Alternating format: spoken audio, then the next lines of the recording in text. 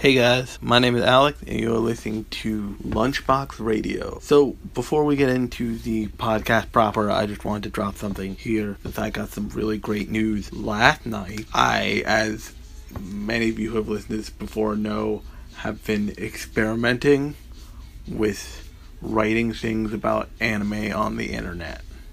And I say that because previously, not only did I, surprise, not write things about anime on the internet, but I didn't write much of anything for anybody to see, ever, that wasn't proofread to death and edited within an inch of its life by everyone I know, because I'm terrible at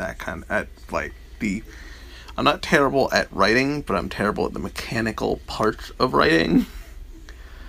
So I on like a whim, attempted to write something for that site Fandom. They're basically like a article mill place of just like, here's all the articles about all this junk of whatever fandom you're part of, and of course anime is one of them. And I was like, oh, maybe I could write for that.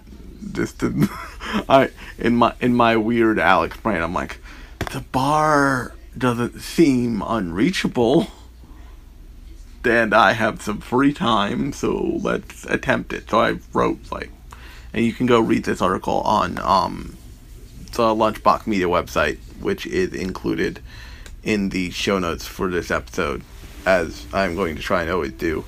I wrote like a top 5 list thing of like 5 lessons in diversity I learned from anime, and I submitted it, and then I did a second draft of it, and they just shot me down. And I had like already made the decision, like, if they shoot me down, I'm just gonna take this elsewhere and publish it on my own on Medium. And so that's what I did. Like, I brushed it up a little bit more and I put it out there. Like I said, you can go to lunchboxmedia.tumblr.com and read this by either finding it in the feed there or by clicking the read tab on the main menu. But then I wrote a second article because the insanity had to continue about anime and the Oscars. And I talked about this, I think, on my Devilman Crybaby episode. I talked about wanting to write one article a month. I'm working on the article for next month, since the thing about the Oscars was technically for this month. But that Oscars piece is being featured by Medium. The head of the Medium curation team reached out to me and was like, hey, I read your article and I really liked it. That's right, I'm one of the 7 people who read this article and I really liked it. And I think our paying customers would enjoy it. So I wanted to give you I wanted to ask you if we could feature it. So I'm sharing that with you guys. Once again, just like with the top 5 article, you can go to lunchboxmedia.tumblr.com and click on read, and it's literally one of 2 options in there. Currently, there will be more.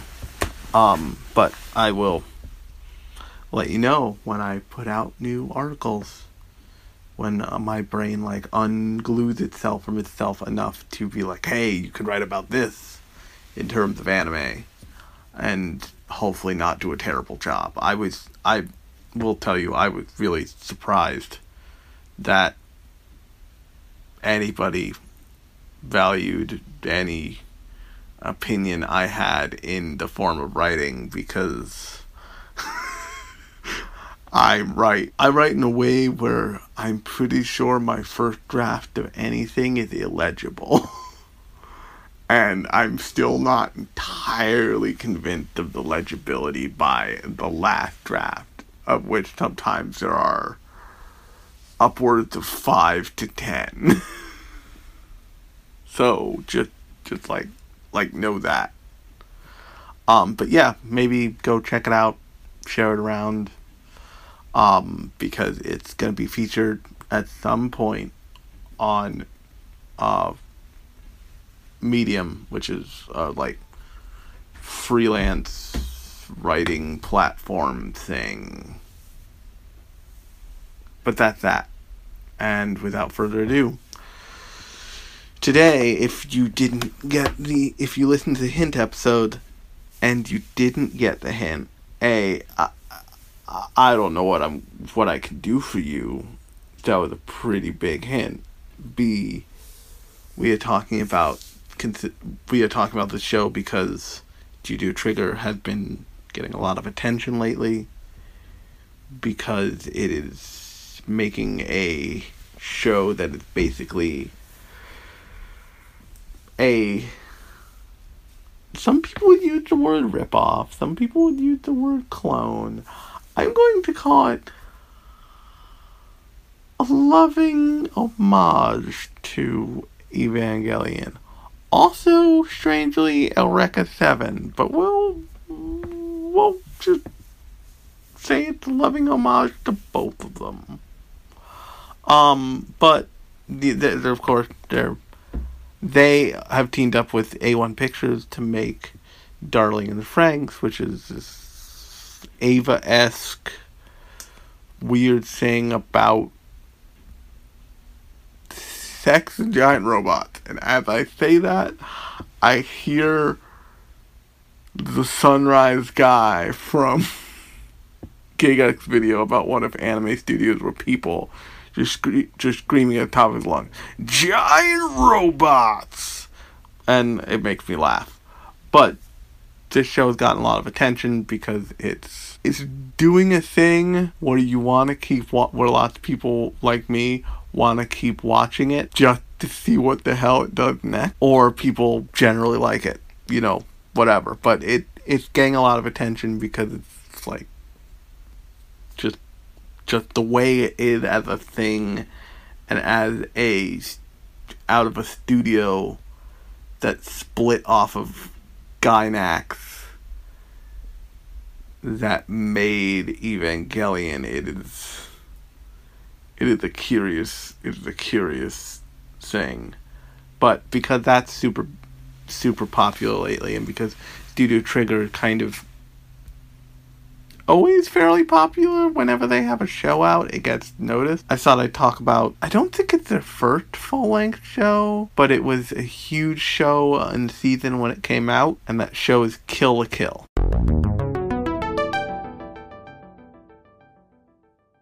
So, for anybody who hasn't heard Studio Trigger, basically, they were a part of Studio Gainax. Studio Gainax directed things like FLCL, Evangelion, and then His and Her Circumstances. Yes, you heard right. They directed the weird thing about the teenage kid who sprung robots out of his brain. The weird, super religious overtone giant robot changed the face of anime legendary series. And, that quirky romantic comedy about kids falling in love in high school. All of which I've seen. But they've directed other stuff too, but those are kind of the three things lots of people know. So at some point, actually I know exactly at what point, in August 2011, parts of Gainax split off of Gainax and became Studio Trigger. And Studio Trigger have always, God bless their soul, have always had this, like, I want to do what you say, Dad, thing going for them. Which is really great to, like, watch play out in shows. because it's very clearly there, and we'll get to where it's there in Kill la Kill. But they had this like kind of young upstart feel, and one of the first shows that they put out into the world, if not the first full show they put out in the world, I'm not sure about that, was Kill la Kill. And Kill la Kill was like, they dropped a trailer for this thing, and the trailer just kind of melted the internet melted like the anime internet in a way. It was just like, what is this show? What the fuck is going on with this show? What with the half a scissor blade? Nobody knew kind of what to make of the trailer. They just knew that the trailer was beautifully animated and it had great goddamn music. And it was from Studio Trigger, which is like the new studio that broke off from Gainax. And everybody was like, what is this thing? At some point it'll come out and we'll know. So then it comes out, and basically what it turns out to be is not really what I think anybody was expecting. It is a show where clothes are the bad guy.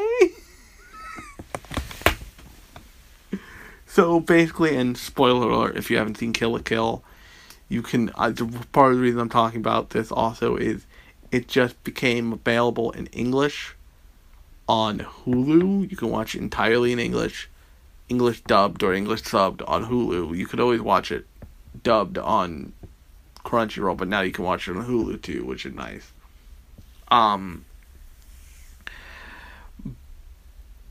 The basic plot synopsis is, and I'm going to do it in a really short way this time. Sometimes I've done it like when lots of the episodes have been devoted to the plot synopsis, but that's not really what I want to talk about here, so here it goes.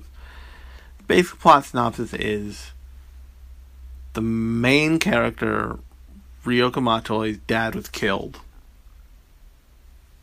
And so she goes on this like vengeance quest to find out who killed her dad. And in the process of going from A to B, she finds out who kills her dad and also needs to save the world from sentient clothing from space. Now, if you've never seen Kill la Kill and that sounds insane to you, don't worry. It is as insane as it sounds. But what is really interesting about the first baseline premise they have is this show is all about clothing and all about it's all about clothing making somebody who they are, or the other way around. So like if you've ever seen somebody, and I'm sure you could find an example of this, walking around maybe the most powerful country, the most powerful part of the most powerful country on earth, Washington D.C., the White House. If you've ever seen somebody who seems like they're being like engulfed by their clothes, and like they are, one of the ways people describe that is like, oh, that suit is wearing him, he's not wearing that suit. But then you see somebody who has a really well fitted outfit, and it's like the clothes fit them well. People describe that as that person wears clothes really well. That person knows how to dress themselves. And this is an expression called, like, I forget what the expression is, but it's like it something along the lines of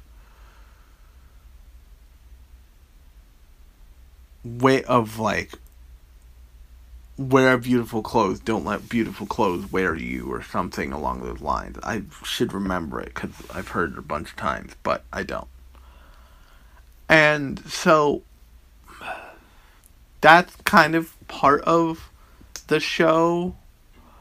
Another part of this show is about being confident enough to pull off an outfit, meaning, like, so basically part of the show is, and Trigger, so for anybody who's discovering Studio Trigger with Darling in the Franxx, first off,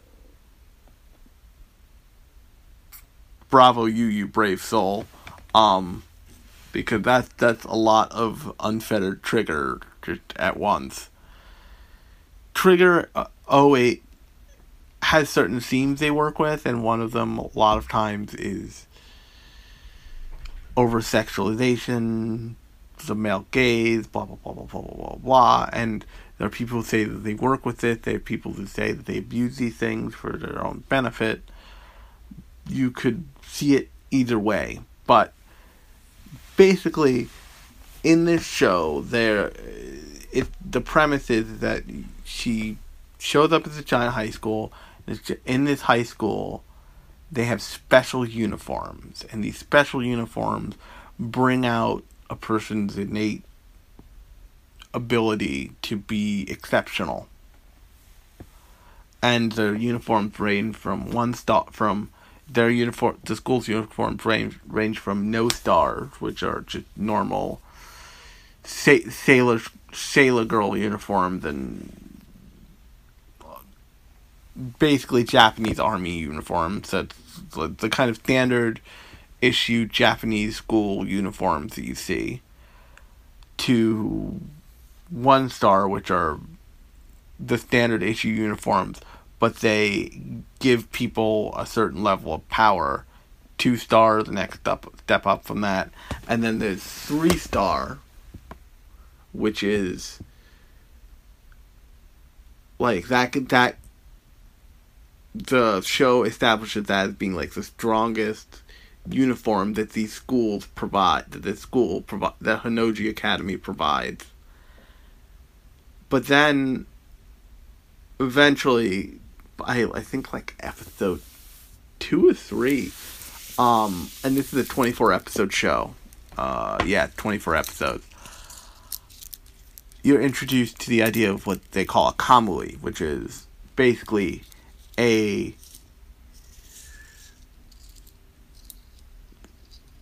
magical girl uniform that transforms into a fetish scene, transforms into like a fancy fetish outfit when like activated with the user with the wearer's blood.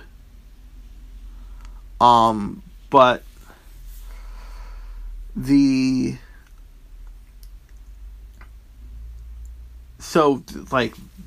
that's part of this show. So the whole show revolves around this idea of clothing and people being pigs in human clothing at the beginning. That's what you're introduced to, and then you immediately meet the main character of the show,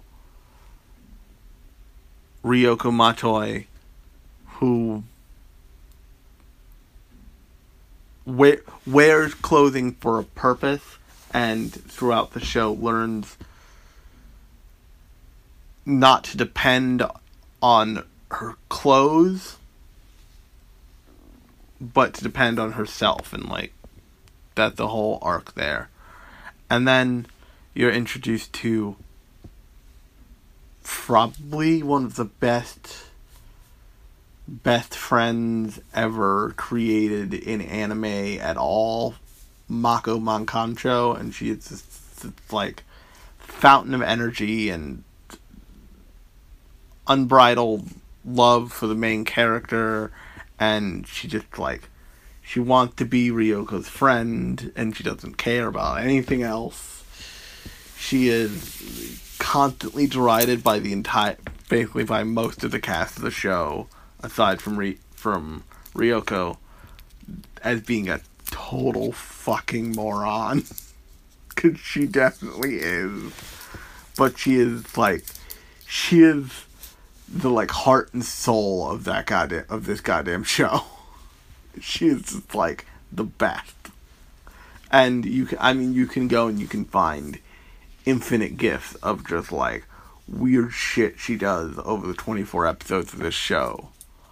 And then so you have Ryoko, you have her like best friend / housemate, Mako. But you open up this show with this big ass fucking dude who, if you have been in anime for a while but were not aware of this show, you would probably have encountered him in memes.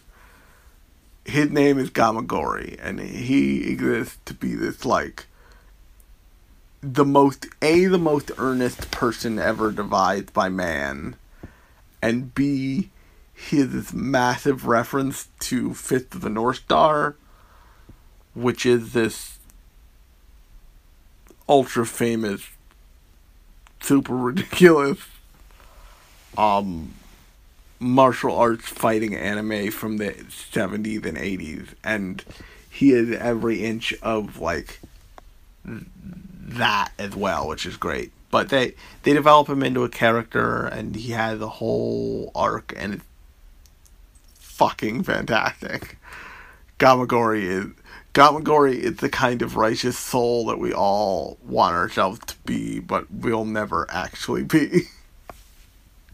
Because it's too goddamn hard. Nobody can do that except for him.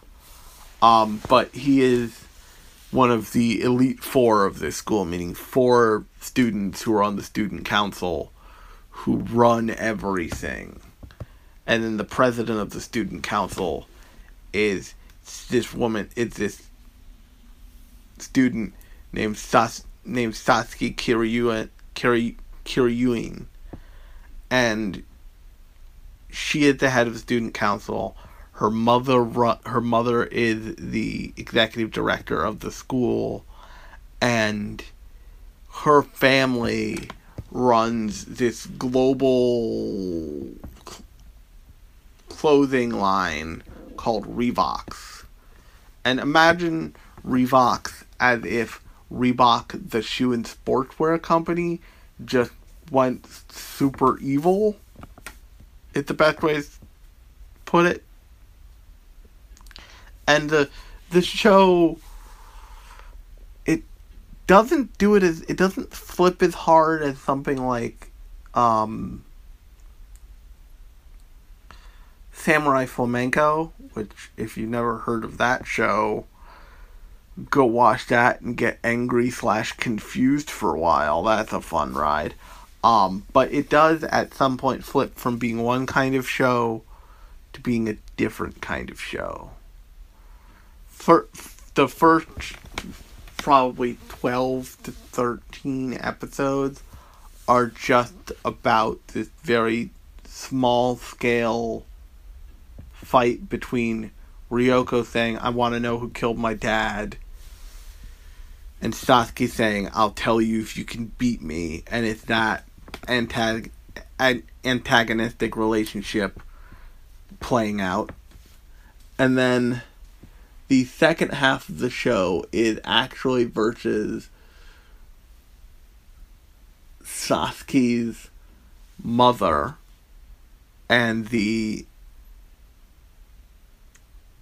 giant looming threat that is what the show introduces you to as life fibers, which are basically these alien clothes that come from outer space to consume the world and Sasuke's mother, Ragyo, who is so evil. Like, so deeply fucking evil. Like, literal child molester evil. Throws babies in trash cans evil. I can't make it any more clear. She makes Gendo fucking Akari look like he makes Shinji a sandwich every day. In my opinion, at least. But you get the point. She's like ultra evil, and she's out to help the life fiber claim the planet for itself. But from my perspective, she has this Cruella de Vil fashion icon,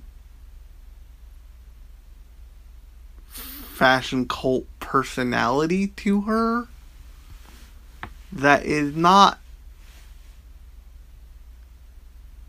certainly not realistic, but not actually that far off from, say, a character like Meryl Streep's character in The Devil Wears Prada, if you've ever seen that movie.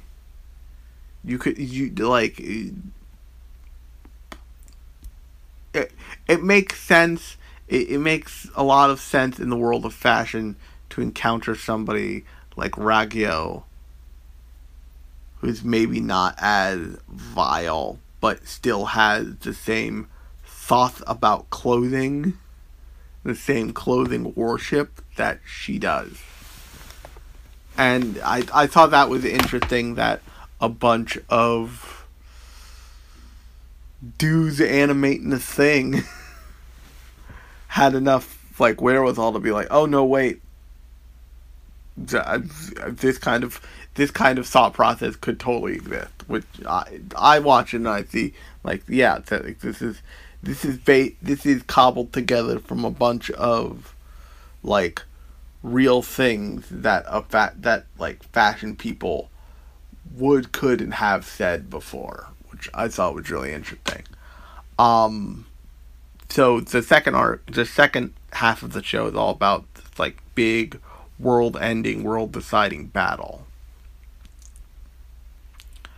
But the way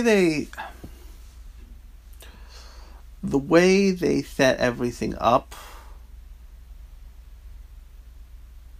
this show takes a very clear line about what the creators want to believe is the future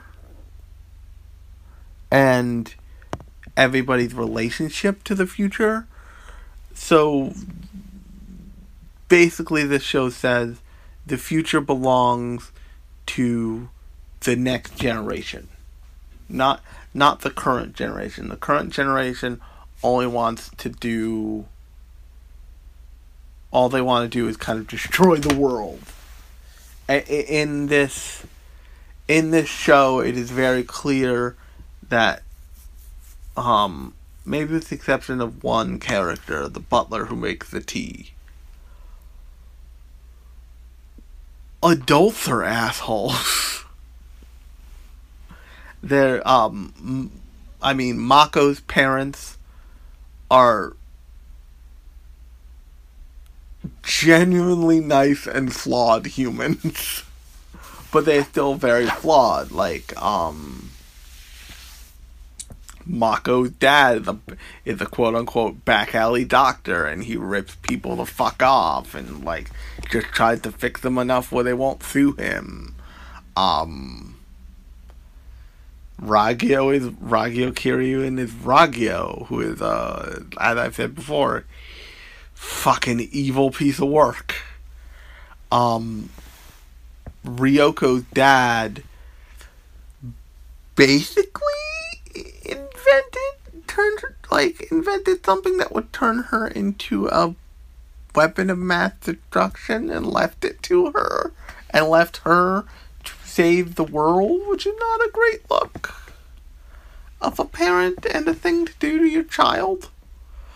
But the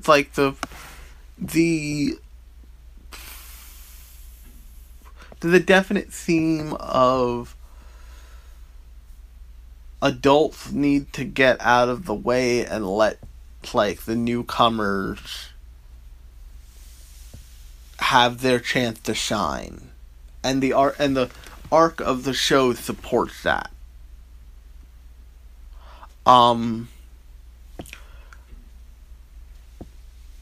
As for things that stand out in the show, good or bad, the show had a lot of really fluid, beautiful animation. Until it's very clear they didn't manage their budget correctly. And things just start sliding across the screen. Which, I mean, I guess they're learning, because at Gainax, they had the problem of, here's this one episode that's nothing but still shots and colored pencil drawings. For Evangelion, don't worry, we'll make up for it later with a movie, kinda. Because by the time you get to the point where you realize the animation issues in the show, you just kind of have it, like, all meshed together in, like, this pastiche, and you just kind of accept it. And they also help that out a lot by introducing a character who is this budget character. Meaning, all she does is interact with the world in, like, this paper cutout. All she does for a large portion of her time in the show is she interacts with the world as if she is a paper cutout. Which is strange, but the way they do it jives well with the show and it fits. The problem is when it starts to bleed out into other things. You start to notice the cracks in the veneer, is what I'm saying. The other major thing that stands out in the show is the music is goddamn excellent. And they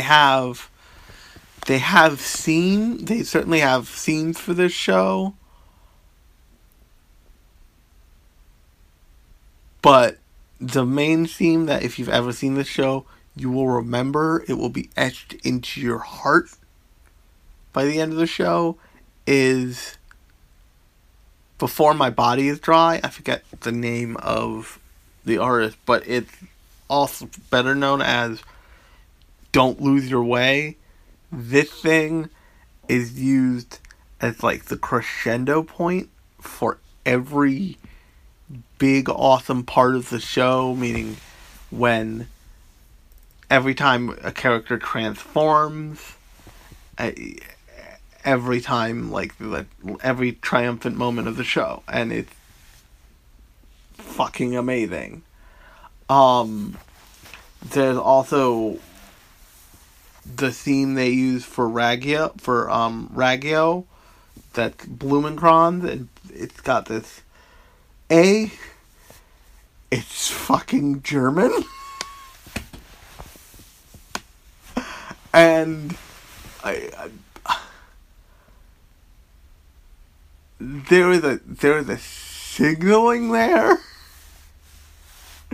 that we all shouldn't support, but we all understand. And that is, like, if you're using something specific, and I talked about this actually a little on the Lupin the Third episode. If you're using something specifically German in the styling of a person, of a character, it is usually assumed that you're referencing the fucking evilness of the Nazis. So to apply that to Raggio, like, gives her this, once you know that it's a German song, that, like, the song has a German name, you're like, oh, of course she does.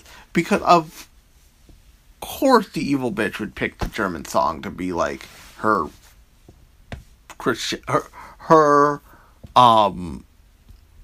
theme song.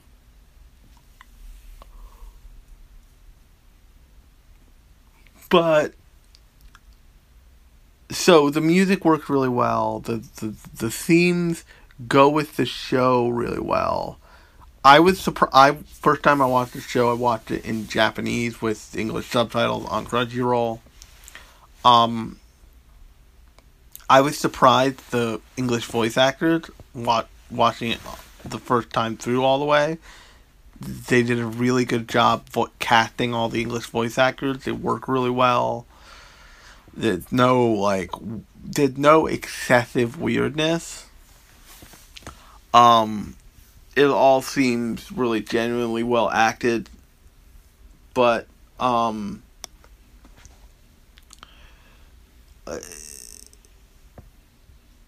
mean, if you haven't gotten this by now, I happen to really like this show. I've seen it a bunch of times. It is, if you've never seen it, it's worth watching the first episode. There are clear turnoffs for this show. It's like there's a really they seriously objectify. At first, they objectify the female body, and the entire time you're watching it, you're like, I don't know. This seems really skeevy in a way that, like, it definitely had the anime problem of it is always giving you scenes where you don't want anybody to walk in on you while you're watching it, because they'll just be like, hey man, not judging, but that's fucking weird. But I think by episode 5 or 6, they just straight up like, what if we did this for men too? Like, we've given you countless shots of, like, women's asses just, like, in the camera for no reason. Now here's the straight on shot of a dude's ass. It is ass o'clock for just, like, 10 seconds of a clip of a transformation scene. And it, like, at that point you're just like, oh wait, they're doing this for everybody. This is kind of refreshing. It's just, like, weirdly refreshing. That they're just like, oh, the nakedness is just a thing for this show. And then at some point, most of the characters are just naked with basically, like, utility belts on to obscure, to, like, censor everything and make it okay. But no, it's a really good show. It's got great themes going for it. If you know anything about Studio Trigger, you will watch this and you will see this show in many ways is Studio Trigger telling his bossy dad to go suck a dick. Which I find hilarious. Like, no, Dad! Fuck off! But that's just a weird industry feeling that, like, you get if you know anything about Studio Trigger by watching this. You're like, oh, okay. So this whole show? Maybe.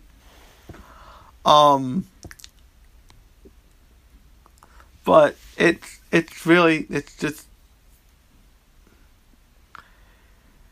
it's a fascinating show because it sparked a lot of controversy for the reasons of, like, it is a seriously fan-servicey show, but it does stuff with that fan service that makes the fan service feel earned and important.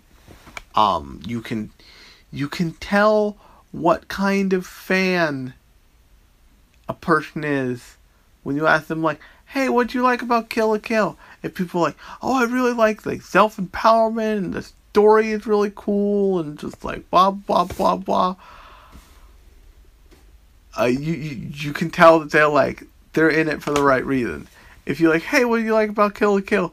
And somebody gives the equivalent answer of damn titties and damn asses, then you need to question that person's values. Because they are going to the show for this part of the show that is designed to attract everyone to it. But they, like, the parts that are important are just completely going over their heads. And if I had to guess as to what Studio Trigger is doing with Darling in the Franxx, I would imagine that they are explicitly trying to talk about something related to sex and, like, the detachment of sex and how important sex is to a relationship and how important it is to, like, balance that relationship out in some way, because just the way that they may use, like, sexual scenes in their shows, but they don't do it without a purpose. Because if you look at a show like Little Witch Academia, which they also made, they made the first the OVAs and then the actual show, there is little to no sexiness pumped into that show at all. It's just a fun, weird, Harry Potter-esque adventure. But in a show, so that means that they're not averse to making shows that aren't, like, super sexually charged, ultra-violent things.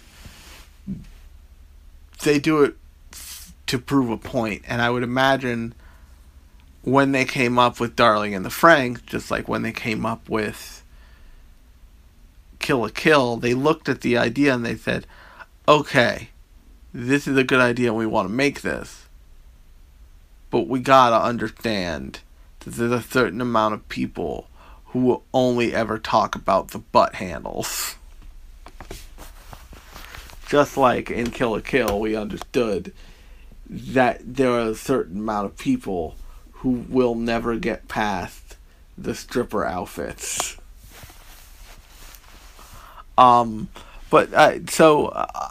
mean, if you watch this, and as a female friend of mine who I suggested watch this, actually we did an episode of my old podcast on, I think, the first 2 episodes of this show, of Kill la Kill, watched it, and she was just like, I don't know, I am put off by the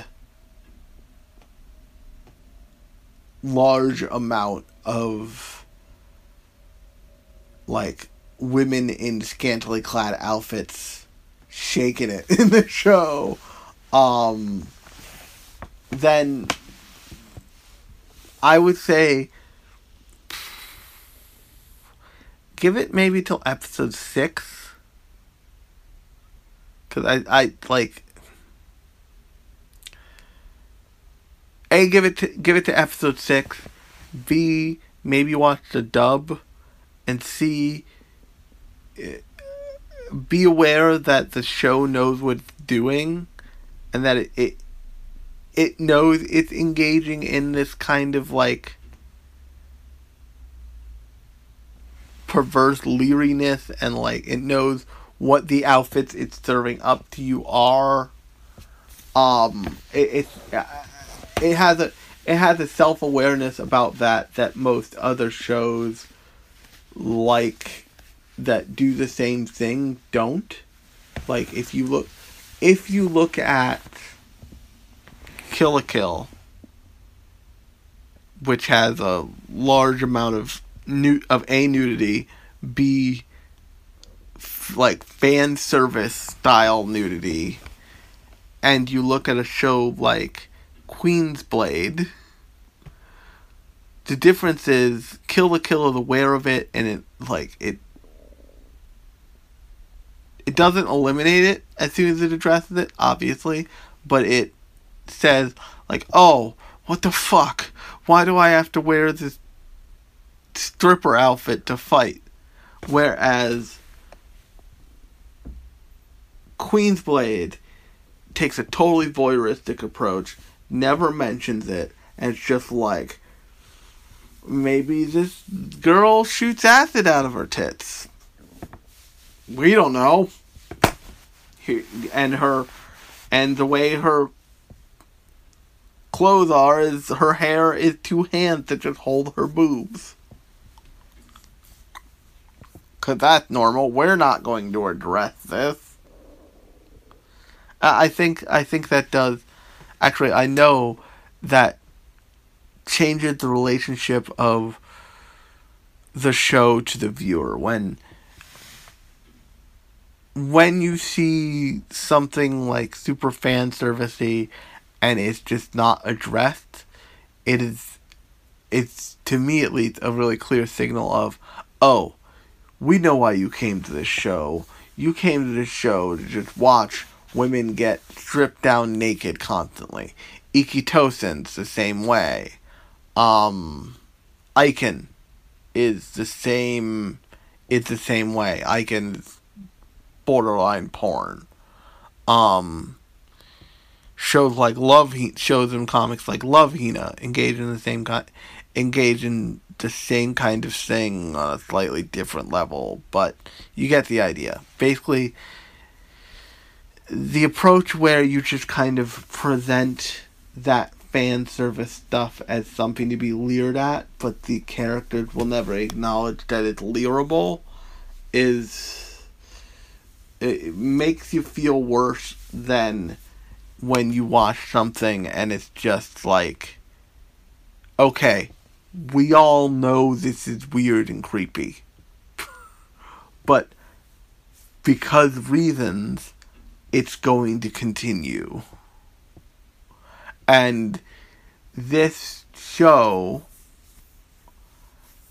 does a really good job, Kill la Kill rather, does a really good job of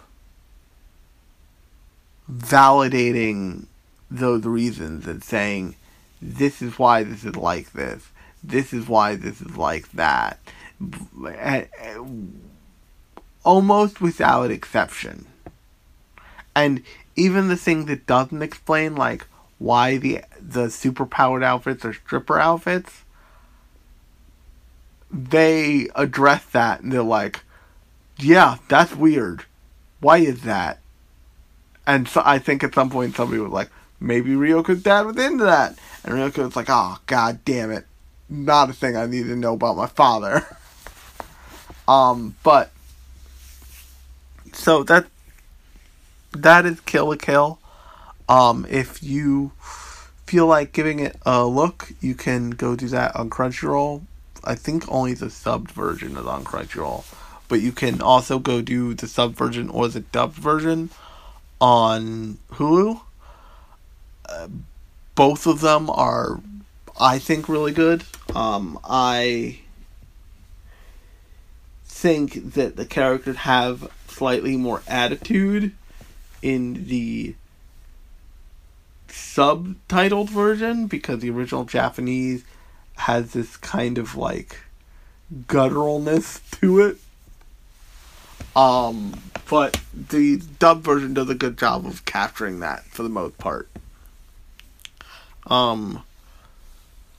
But definitely go check it out. And if you like this podcast, please leave me a review on iTunes and share it with your friends. You can also subscribe to me on iTunes. You can subscribe to me on Stitcher. You can Apple Podcast and Google Play Music, all the places you listen, or all the other places you listen to podcasts. I have been Alex.